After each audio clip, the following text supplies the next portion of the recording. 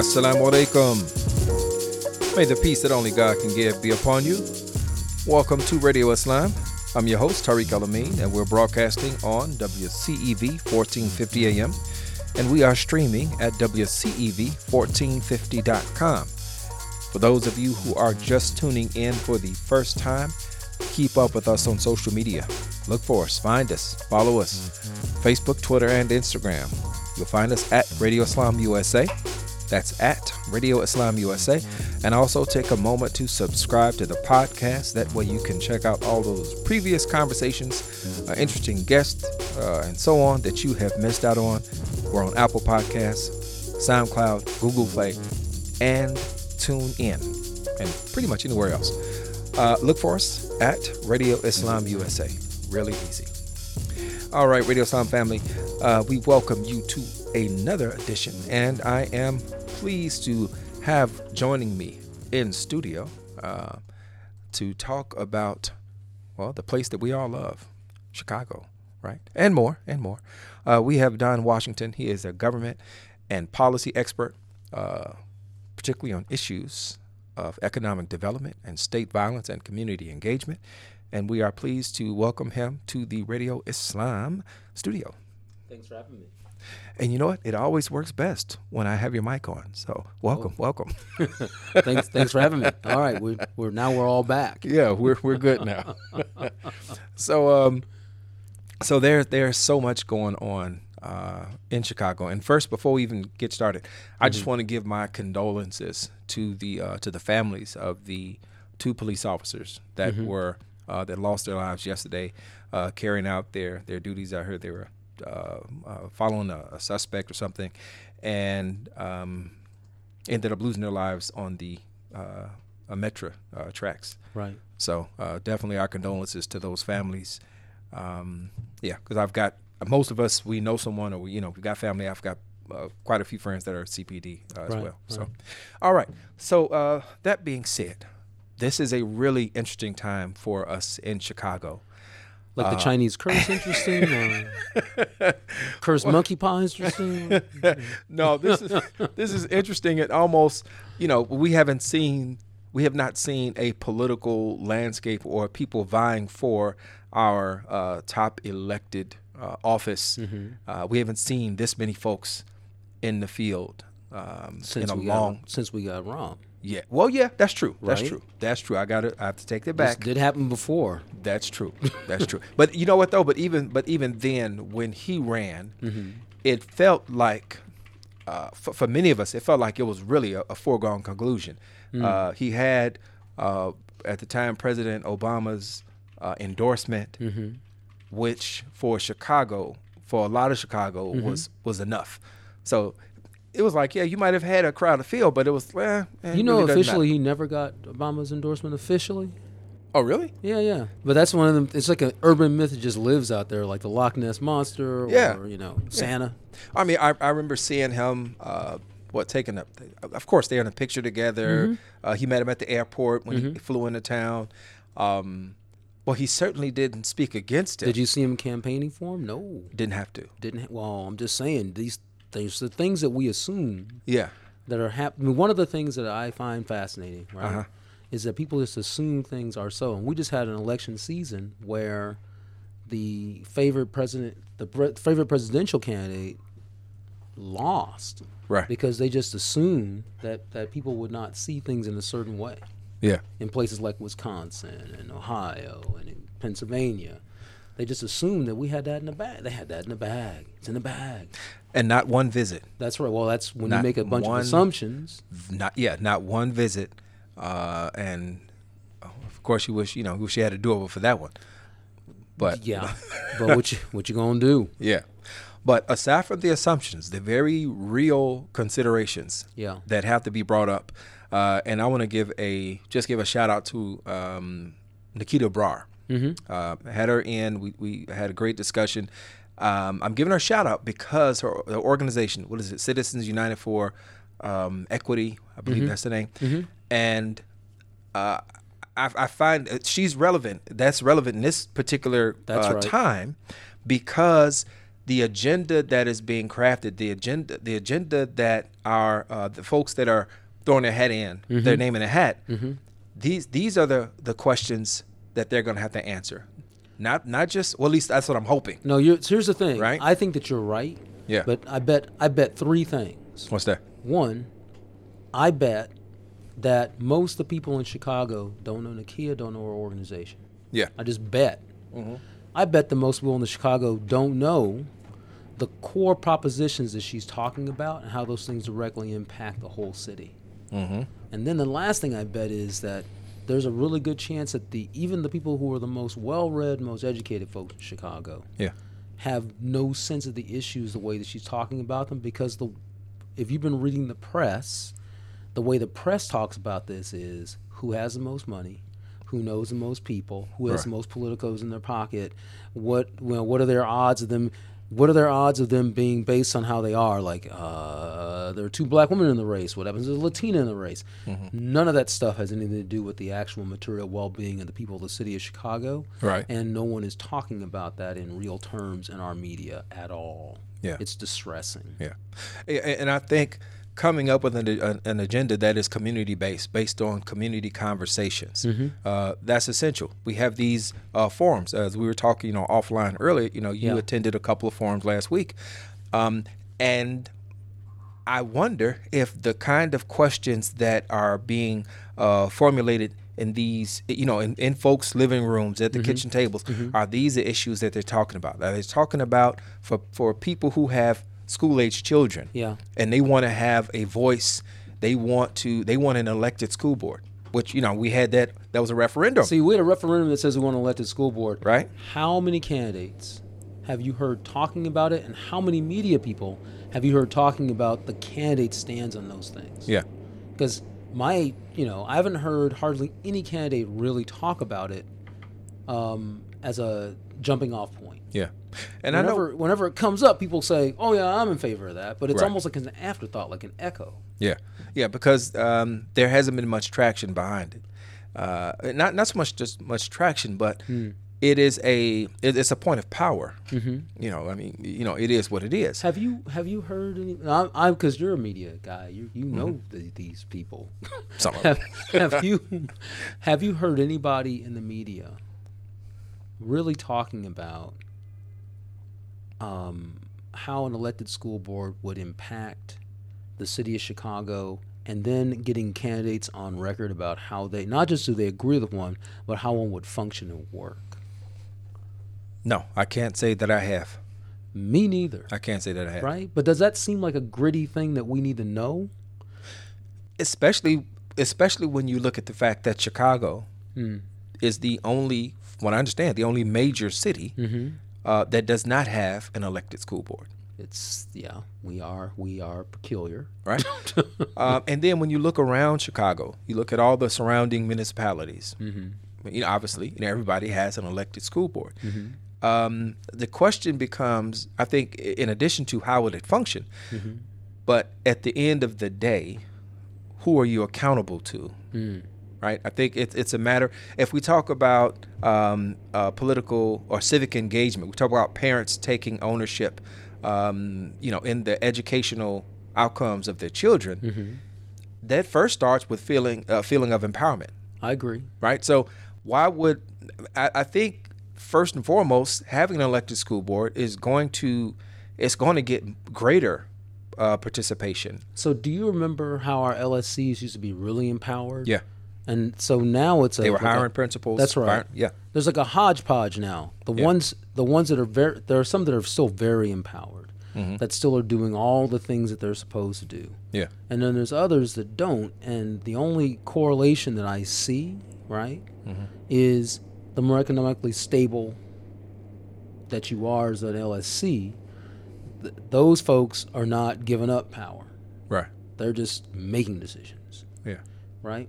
And the further away you get, the more people who are closer to the bottom economically, who are more desperate and can't be as engaged, have less and less power. Yeah. Right? And they're making less and less decisions.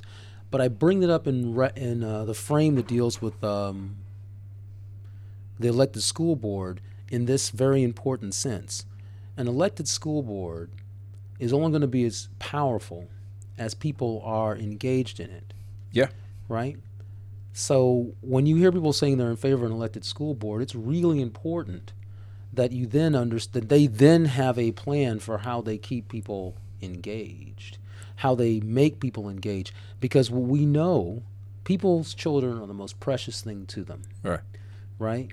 These local school councils, right, were stripped of their power by powerful interests that did not care that they cared about their children. Remember all those schools that got closed, right?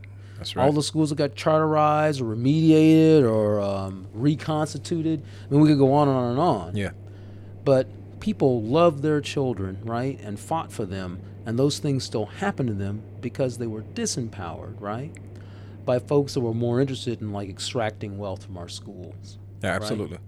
So there's no reason to think that our elected school board won't fall prey to the same forces if there's not a really intentional idea about, like, how that thing functions. Yeah, I agree. There has to be an element of how this thing is going to function from day to day, who the stakeholders are, and not from a really generic sense of, if you're a parent, you're a stakeholder, right?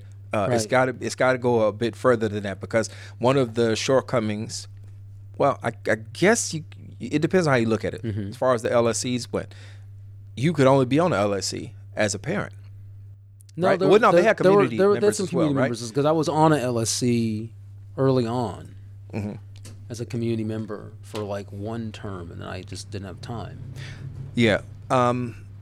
Was there? I thought there was a stipulation for parents, or there was a certain amount of community members. So I will just straight up own the fact that I have not thought about how the LSCs are composed in years, only because they've lost a lot of power and they're no longer really relevant to a great degree. Yeah, and the only reason that it came up for me was this has to be 25 years or so ago.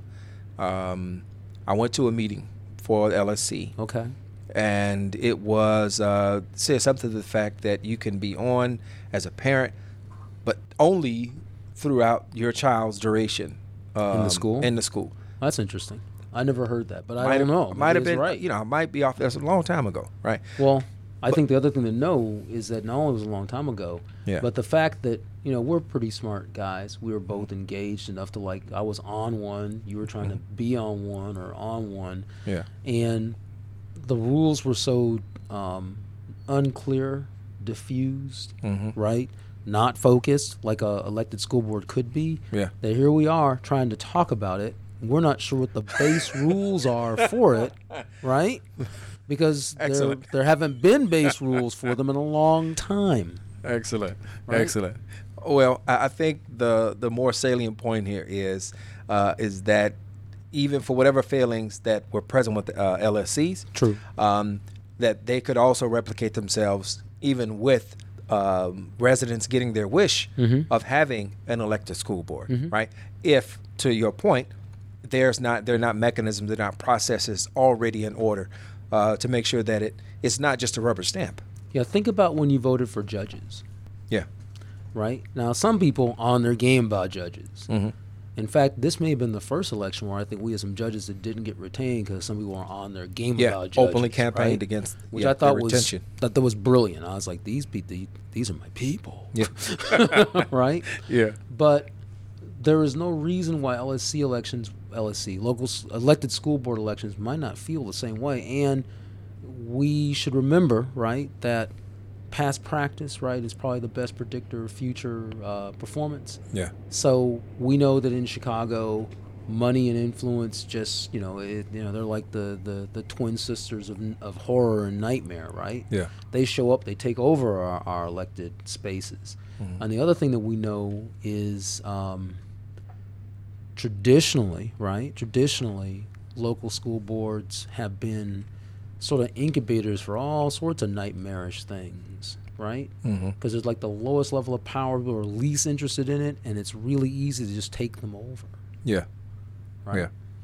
Well, let me turn and ask you something in the vein of the economic future Sure. of Chicago. So we know that we're coming up on a ramp year payment for the pension. Yes. And that's going to be something that the incoming administration, incoming mayor is going to have to, they're going to have to square that up. How are they going to respond to that? Mm-hmm. There have been a few things, I think recently, maybe a week or two ago, the talk of the Chicago casino.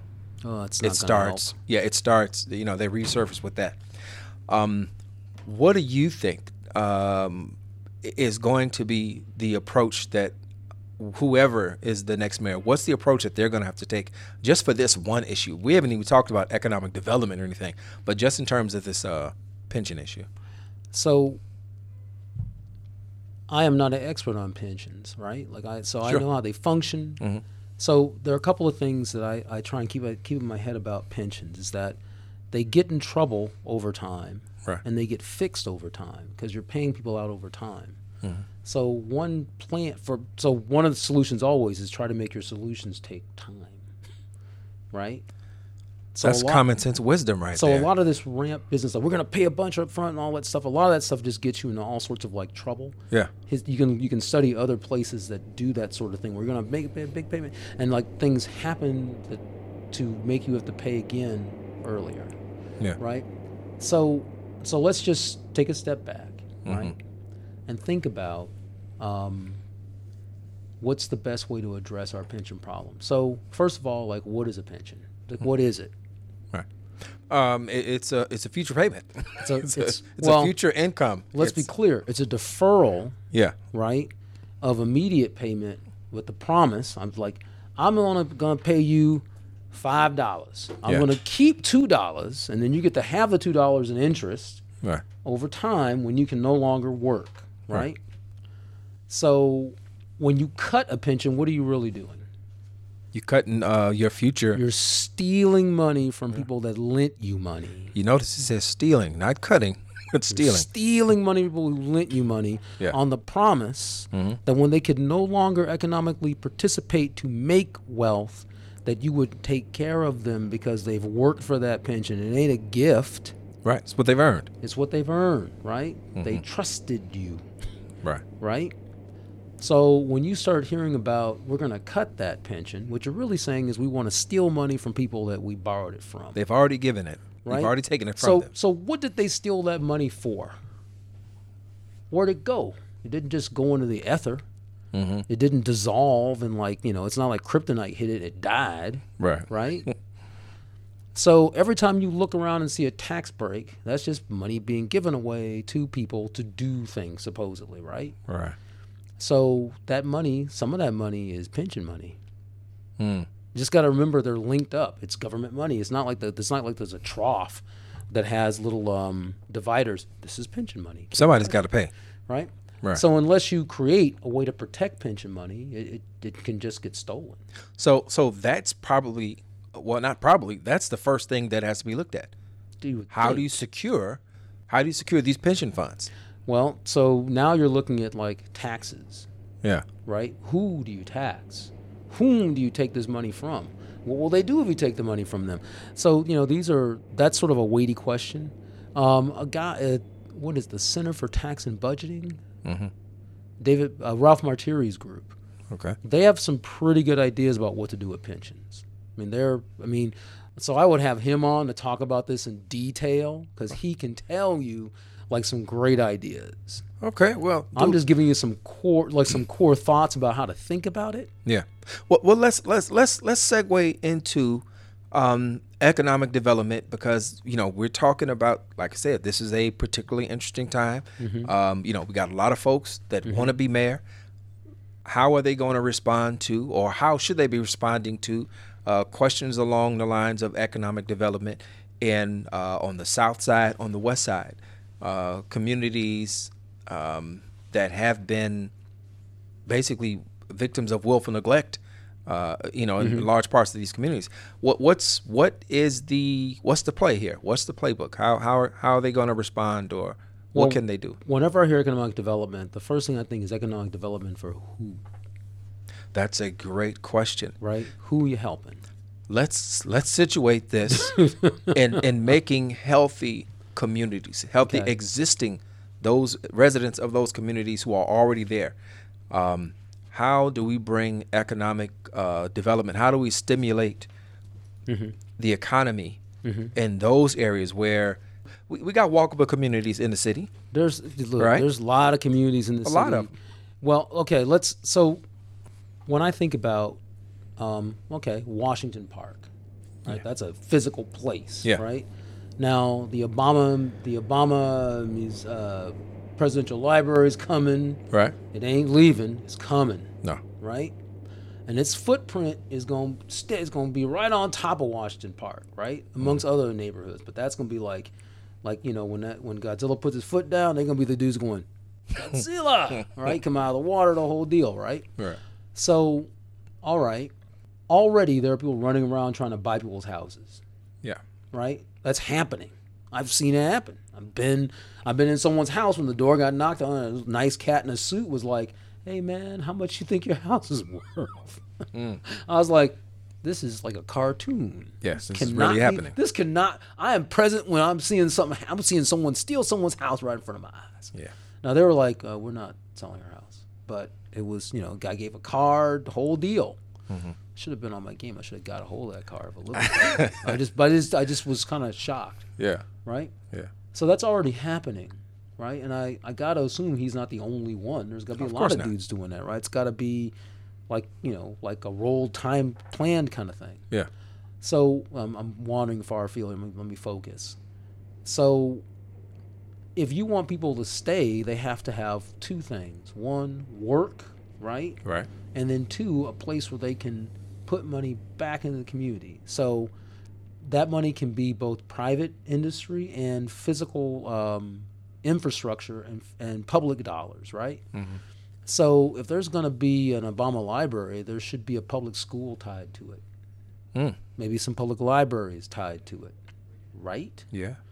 It's part of it is right across the street from my former high school. Oh, look at that. Hyde Park. Right? So let's make sure that Hyde Park High School is benefiting from that thing being there. Yeah.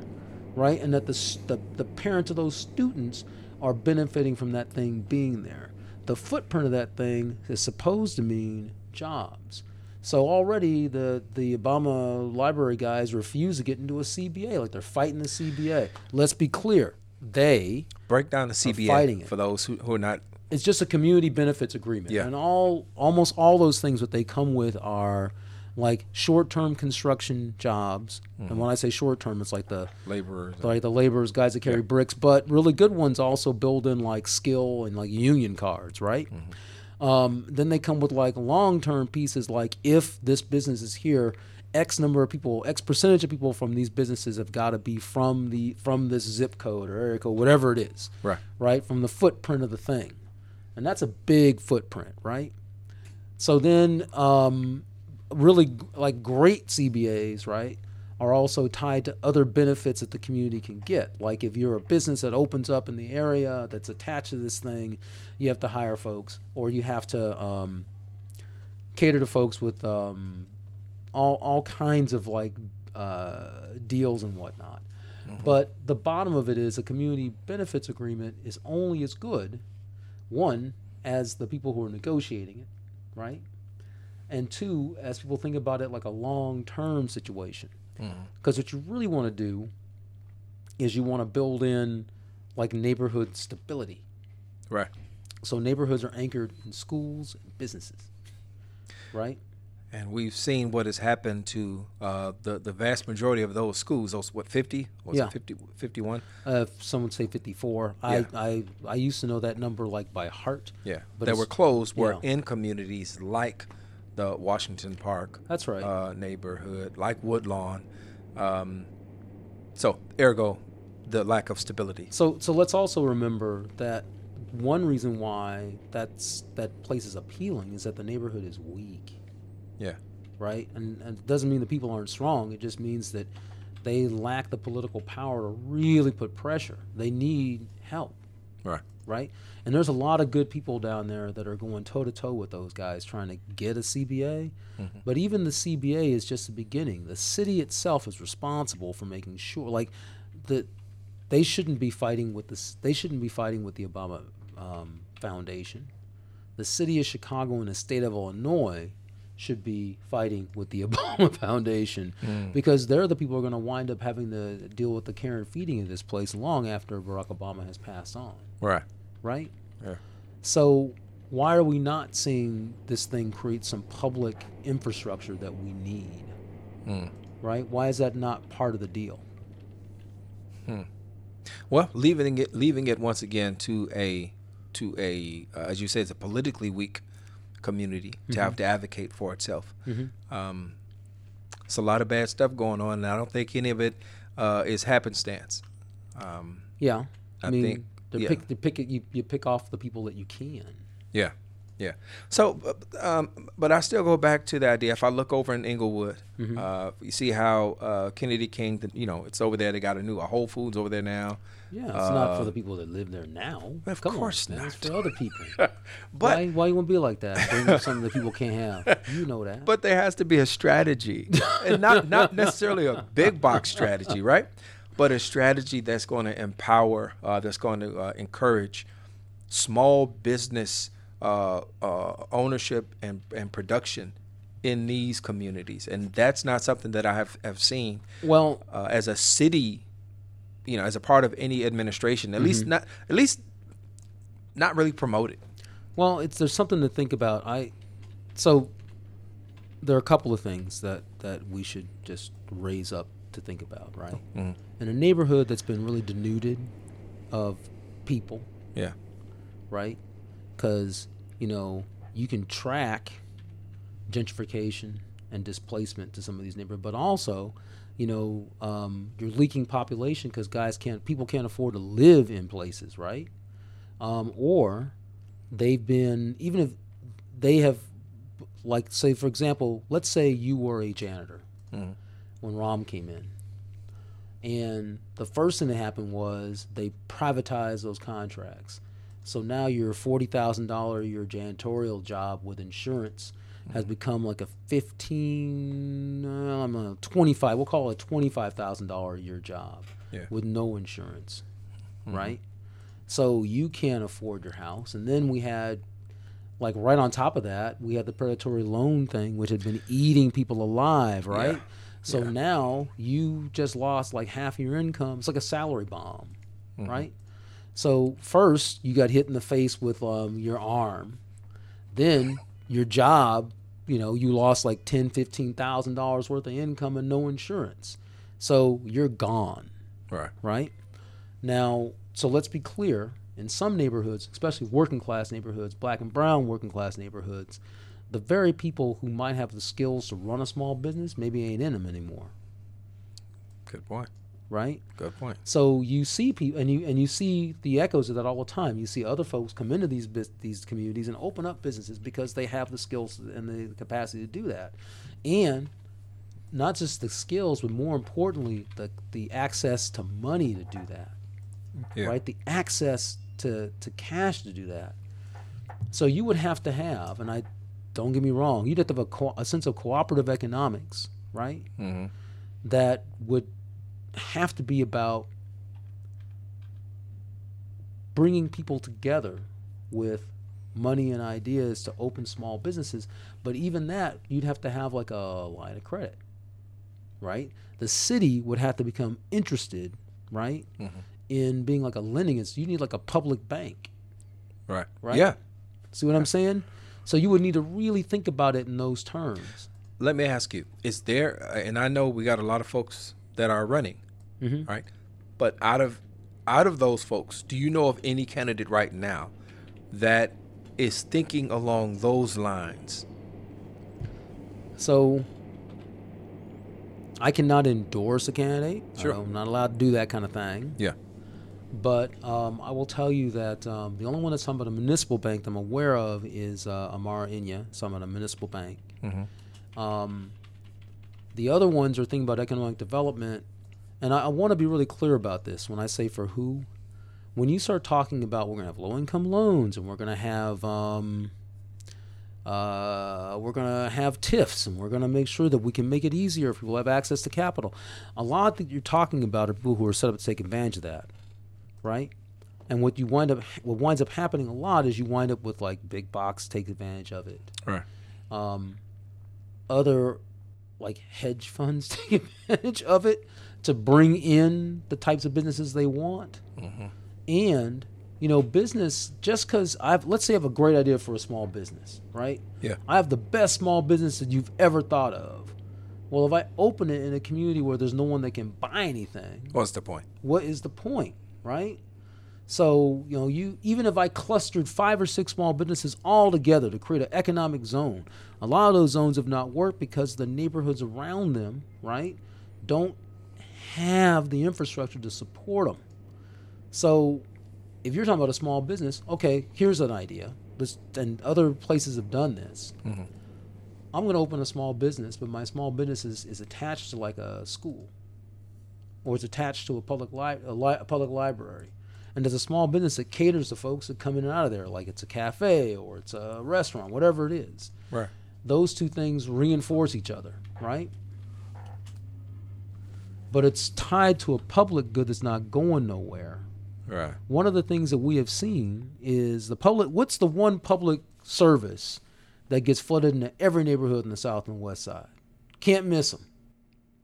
Public service? It's a public service. Can't miss them. They're everywhere.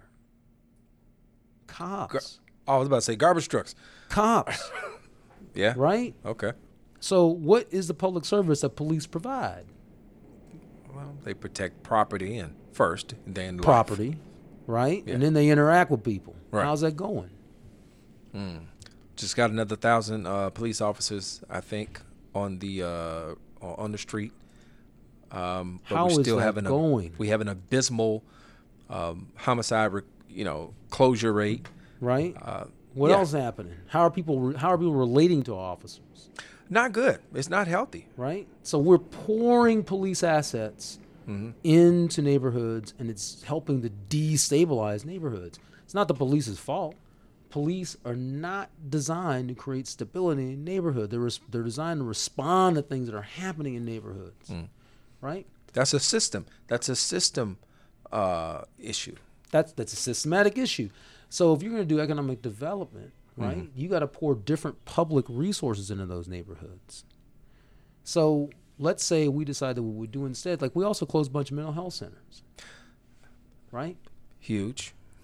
We closed a bunch of public health centers. These are a bunch of things we just did. Yeah. And we replaced them with police resources. So we're getting what you would expect to have happen. Right. Right?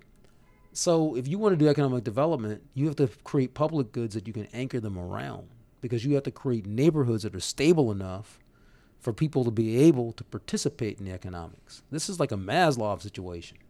Yeah. Right? Yeah. And in addition to the point you mentioned about how that public job became a private job, where you're either a vendor, a contractor, or a temporary employee, and you're making 30-40% less than you were making before, and now doing it with no benefits. That's not a Chicago problem. That's a national. That's a right. It's a global. Yeah, it's a global problem. So that also goes to finding ways to reverse this particular trend. So, or finding different ways to provide the services that we get from benefits, from workplace benefits. Well, let's be really clear. There's a word for this: precariat. Precariat. Right. That's like a middle class person that's middle class because they work every day like a dog, but they don't really have any benefits. They are really close, like they're one disaster away from being not middle class. That's probably half the country. Right? I think it's 65% of the country. Yeah.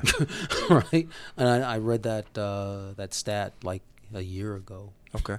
So, and it's from the Economic Policy Institute, so I think it's probably a good stat. Yeah. But that being said, when you're talking about a precariat, these are also not folks that you can count on to really create stability.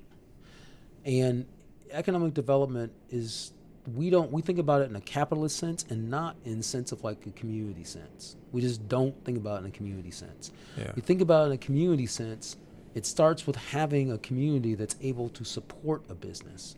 Mm-hmm. It's not you got to remember, it doesn't work backwards. Like, just think about how gentrification works.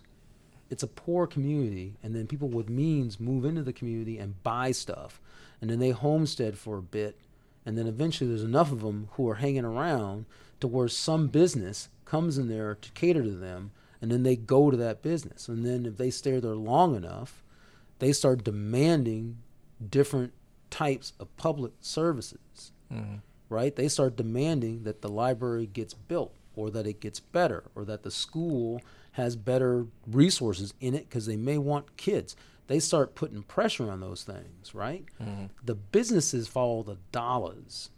You don't open a restaurant and hope someone shows up. You open a restaurant because you have carefully researched that there are people there that will go there. Yeah. Right? So it's like a chicken egg situation? Nope. It ain't that. It's not like we don't know. We do know.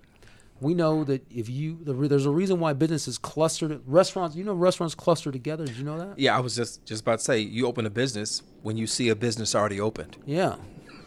They cluster together because you can't get into one, you go to the other one, you try it out. Right. Right? So the smart play would be, if you want to do economic development, is who is talking about how they're going to revitalize like our schools, or revitalize some of our other public services. Right? Who is going to help people buy houses? Who's going to stabilize a housing stock? Is there some plan somewhere to make our banks that are sitting on all this foreclosed properties disgorge them?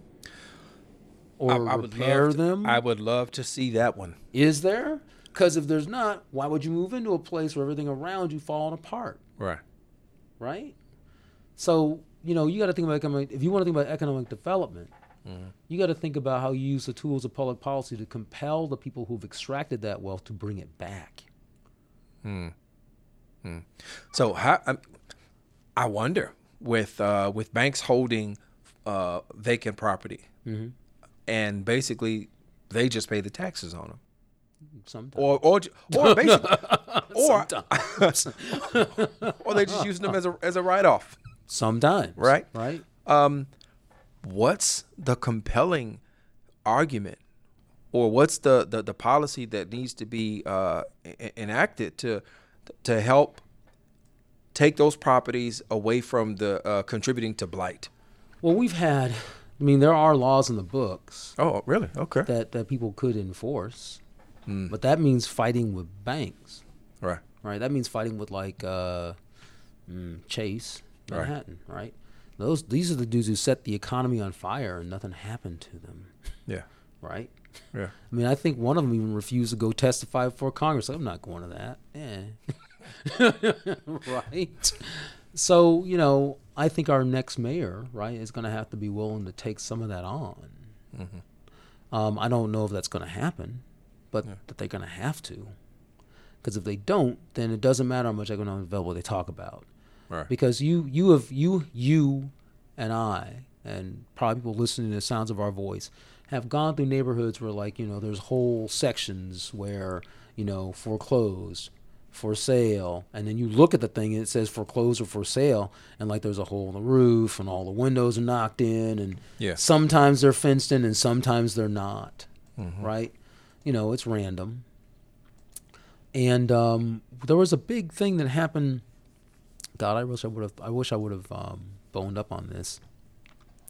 There was a big thing that happened a few years ago where the city of Chicago just sort of decided to not force our banking friends to secure and or deal with these vacant, I don't want to call them vacant, this property that they have in their possession. Right. So we need a mayor who's going to be willing to address that, or it's going to be really hard to do economic development. Right. Because again, like we said, you have public goods, you have people move into places, or people that are in places that want to protect those goods, that have the income to support a businesses show up. That's how this works. You don't build a business and things get better. You build a community and businesses thrive in it. Right.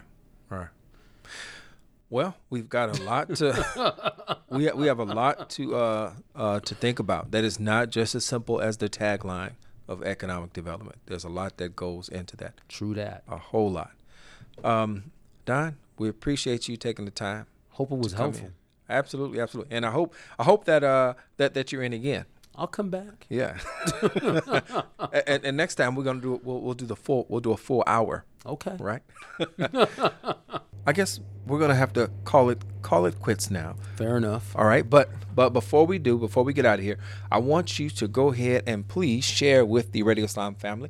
Let them know how they can keep up with you on social media. My Twitter handle is Dr. Obsidian, spelled Dr. Obsidian. That's a conversation too, right there. Fair enough. We'll do that. We'll do that next time. Thank you, man. Appreciate it.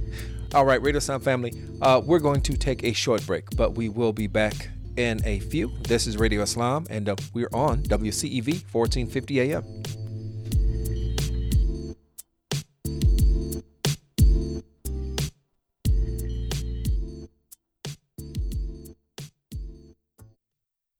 Excuse me. I know you have a 9 o'clock, so I'll keep this short. I'm the business suit in the back of your closet. You wore me nearly every day before your office went, quote, casual. I used to be the CEO of your closet. Now I'm just that one intern no one ever talks to. I always thought you'd circle back with me, get granular, keep me in the pipeline. But nada. Nothing. Don't you remember the McKittrick presentation? You spilled coffee on me, and I still looked amazing during the breakout talkback Q&A. So, I think it's time for me to move on. I've got a great resume, and I absolutely crush it in interviews, okay? Let's make this a clean break. Shift the paradigm. The only thing I ask is that you think outside the box here and do this. Take me to Goodwill, where I can really make a difference. Your donations to Goodwill create new jobs, training programs, and education assistance for people in your community. To find your nearest donation center, go to goodwill.org. Donate stuff. Create jobs. A message from Goodwill and the Ad Council. The Syrian Community Network, with offices nationwide, serves its Chicago area clients from its Northside location, located at 5439 North Broadway. They provide housing, social services, education, basic human needs, and food security. The Syrian Community Network has Arabic-speaking staff and is a partner organization of the Illinois Coalition for Immigrant and Refugee Rights. You can get more info by calling area code 872-806-0141. That's area code 872-806-0141, or by visiting their website at SyrianCommunityNetwork.org.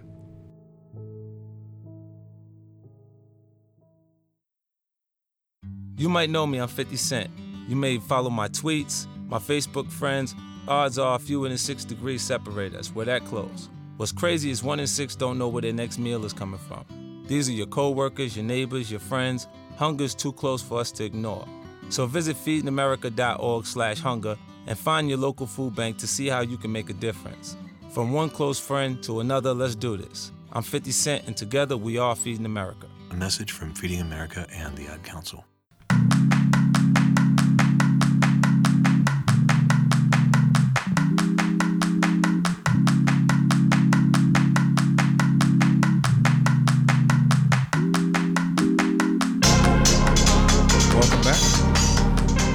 Welcome back to Radio Islam. This is your host, Tariq Al-Amin, and we are broadcasting on WCEV 1450 AM, streaming at WCEV1450.com. Remember, folks, keep up with us on social media. You'll find us on Facebook, Twitter, and Instagram at Radio Islam USA. And also take a moment to subscribe to the podcast. You'll find us on SoundCloud, Google Play, TuneIn, and Apple Podcasts. So all you Apple users, make sure that you're subscribing, rating, and reviewing. We'd love to hear from you. For those of you who may not know, you can always stop by radioislam.com, and there you will find guest bios, links to articles, info, and info about any upcoming events and things that you as a Radio Islam family member would like to keep up with. So that being said, we find ourselves closing out 2018, getting ready, hopefully optimistically, encouraged by the arrival of 2019 and not lamenting over the passing of 2018. But this is a time where basically many of us, we take stock of how the previous year or the current year as it's closing out, how it's gone for us. And we think about this upcoming year. We think about what are the things that we want to do differently. What can we do better? And it's not necessarily resolutions, right? Because I'll say this quickly on a personal note, I don't really do resolutions, not yearly resolutions. If I'm going to make a change, it's really at that moment when I see something and I try to work on that. But what I want to share with you is just some of the great content. One of the pieces of great content that you will find at soundvision.com. As you all know, if you don't know and you're new to the program, Radio Islam is a Sound Vision production. So if you go to soundvision.com, you will find topics, just a broad spectrum of topics that are covered there. I mean, anything from dua, from education, entertainment, issues on topics of articles related to mental health, and activism and humanitarian causes and the Prophet's life and interfaith and everything, just so much. But one of the article that I want to talk with you about a bit right now as we close out with today's program, written by Samana Siddiqui, it is 10 things every Muslim must do in 2019.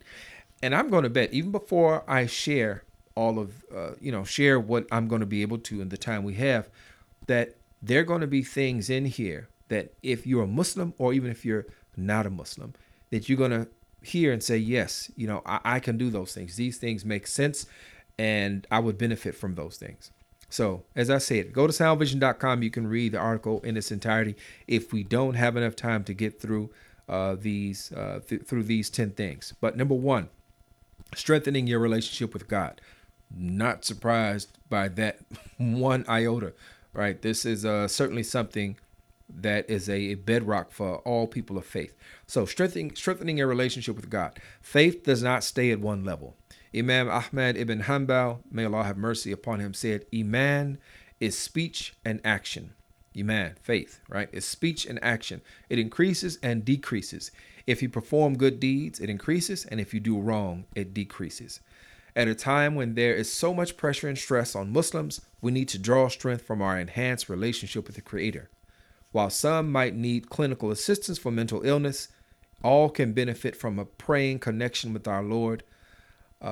So important there, right? And this also kind of goes back to another conversation. If you heard our conversation with mental health advocate, blogger, Sakina Kaiser, there was a book written about her and her own experience with mental illness. What is it? I can't think of the title, but you can go, if you subscribe to the podcast, go back and listen to that. But it's important that it's brought up, the point that some will need clinical assistance, right? For mental illness, to get the treatment that they need. But all of us, whatever your situation is, can benefit from a praying connection with our Lord. All right, she goes on to say sabr, patience, consistency, and salat, prayer, are two methods Allah has given us to achieve a better relationship with Him. She goes on to say there are so many ways to strengthen our connection to Him this year, and these include: 1, improving the quantity of our 5 daily prayers, making sure that you're actually making all 5 prayers. And this is not knocking anybody, right? You meet people where they are. If you're just making 3 right now, the goal, in order to get to 5, you got to go to 4 first, right? So the goal is to make all 5, all right? But we want to improve. We want to get to that 5. So wherever you are, if you're at 2, get to 3, and then get yourself to 4. And we work in stages, but the goal is for us to be making all 5 of those daily prayers, inshallah. Making dua for things both big and small. Praying, right? When you open up that connection, you open up your heart and your mind, realizing that that Allah is the provider. right? He's a provider for all things, those things we can see and those things that we don't see. 3, making more frequent and larger charitable donations. And this is a wonderful reminder that we're going to be on the day of reckoning, our day of being held to account. We'll be held to account for how we spent our money, and we'll also be held to account for how we spend our time. We'll be held to account for how we have invested our knowledge. But when it comes to our finances, this is also a wonderful reminder, making more frequent and larger charitable donations, because we know the more we give, the more we have, and we get so that we can give. 4, reconnecting with Quran. I don't think I even need to really, I'm just going to move on. Identifying and working on dropping one bad habit. Now this, because I'm a person who honestly believes that the product of religion is upright individuals. So whatever your religion, whatever your faith tradition is, the end product when it comes to character and the habits that we have, it should be almost indistinguishable. But as it comes to the bad habits, and we all have bad habits, this is something that we should look at. Just like with the prayers, you want to get to all 5 daily prayers.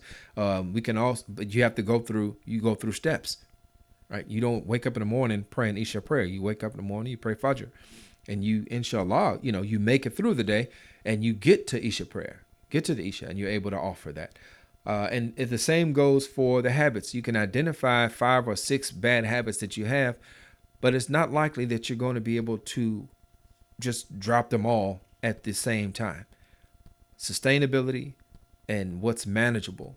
Identify and work on that one habit and get that out, get it solid, and then move on to the next one.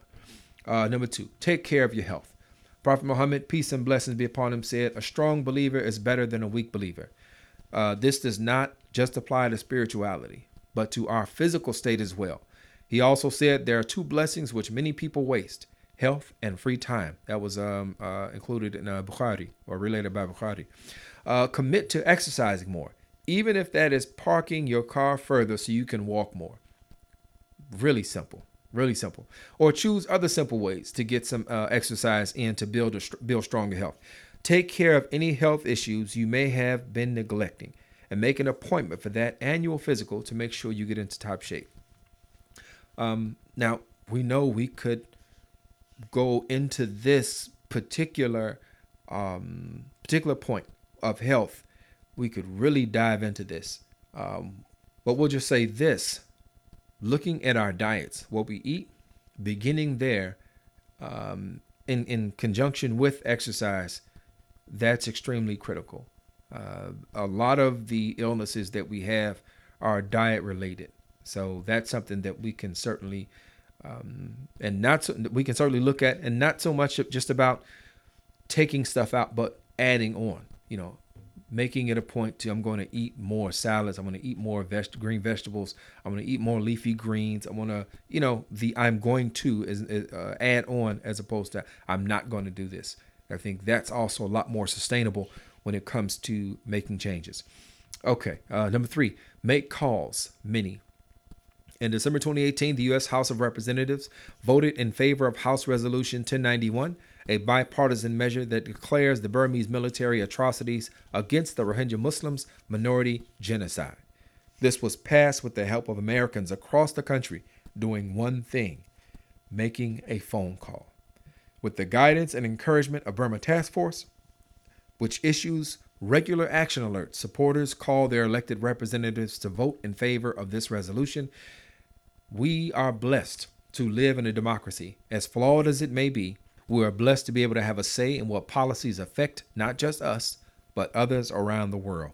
And all it takes is a phone call. In 2019, resolve to take this small step that has long-term positive repercussions for you, your family, and others around the world. Number 4, revive your marriage. The divorce rate among Muslims in North America has risen sharply over the last 25 years. It is clear that we need to work harder on building lasting and satisfying unions that reflect the Islamic ideal, not cultural norms that may be unfair to either spouse. In 2019, if you are married, commit to building a stronger partnership, one that reflects the ideal marital relationships of rahmah, mercy, and muwadda, love, as described in the Quran in chapter 30, verse 21. Whether that means attending couples and or individual counseling, apologizing for past mistakes and making amends, or just planning date nights where you and your better half enjoy time away from children and other responsibilities on a regular basis, make an effort to strengthen your bond with your spouse.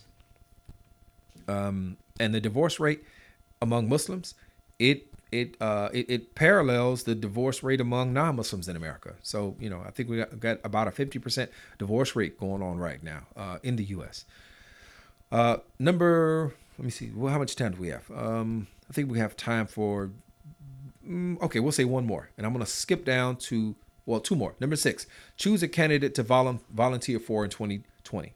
If you're unhappy about the state of our government, the time to start working on this is not 2020, but a full year ahead of that. It will take a tremendous amount of time, money, and effort to turn this around because the chances of a different party taking the helm at this writing are slim. Find a candidate you feel best represents your interests and needs and book an appointment to meet them in person. Wonderful, wonderful advice. Meet them in person. State why you support them and ask how you can help their campaign. And last one I want to say is number 7, reach out to your neighbors. Reaching out is not just about Masjid Open Doors and interfaith dialogue groups. It happens in many casual encounters, and we often miss the opportunities during a child's softball practice, while cheering with other parents at the grocery store checkout line, while being parts of a sports team or exercise class. And she goes on to just give so many more reasons and so many more settings, but you get the point here, right? Reach out to our neighbors. This is even more important in 2019 at a time when America is polarized at alarming levels based on politics and other markers, and which really is a result of people not knowing one another, people jumping to conclusion, making assumptions about where people are. So you can go to salvision.com to read the entire article by Samana Siddiqui. It is a wonderful recommendations for 2019, and I hope you read it all. Let us know what you think. And with that, we are going to we're going to get on out of here. Our hour is about up. So we thank our sponsors, Zakat Foundation US. We thank our engineers over at WCEV for making sure we come through loud and clear. I'm your host and producer, Tariq Al-Amin. Our executive producer is Abdul Malik Mujahid. And we remind you that the views expressed by the host and or guest are theirs and not to be taken as a representation of Sound Vision Foundation. And with that, good people, we leave you as we greeted you. Assalamu alaikum. May the peace that only God can give be upon you.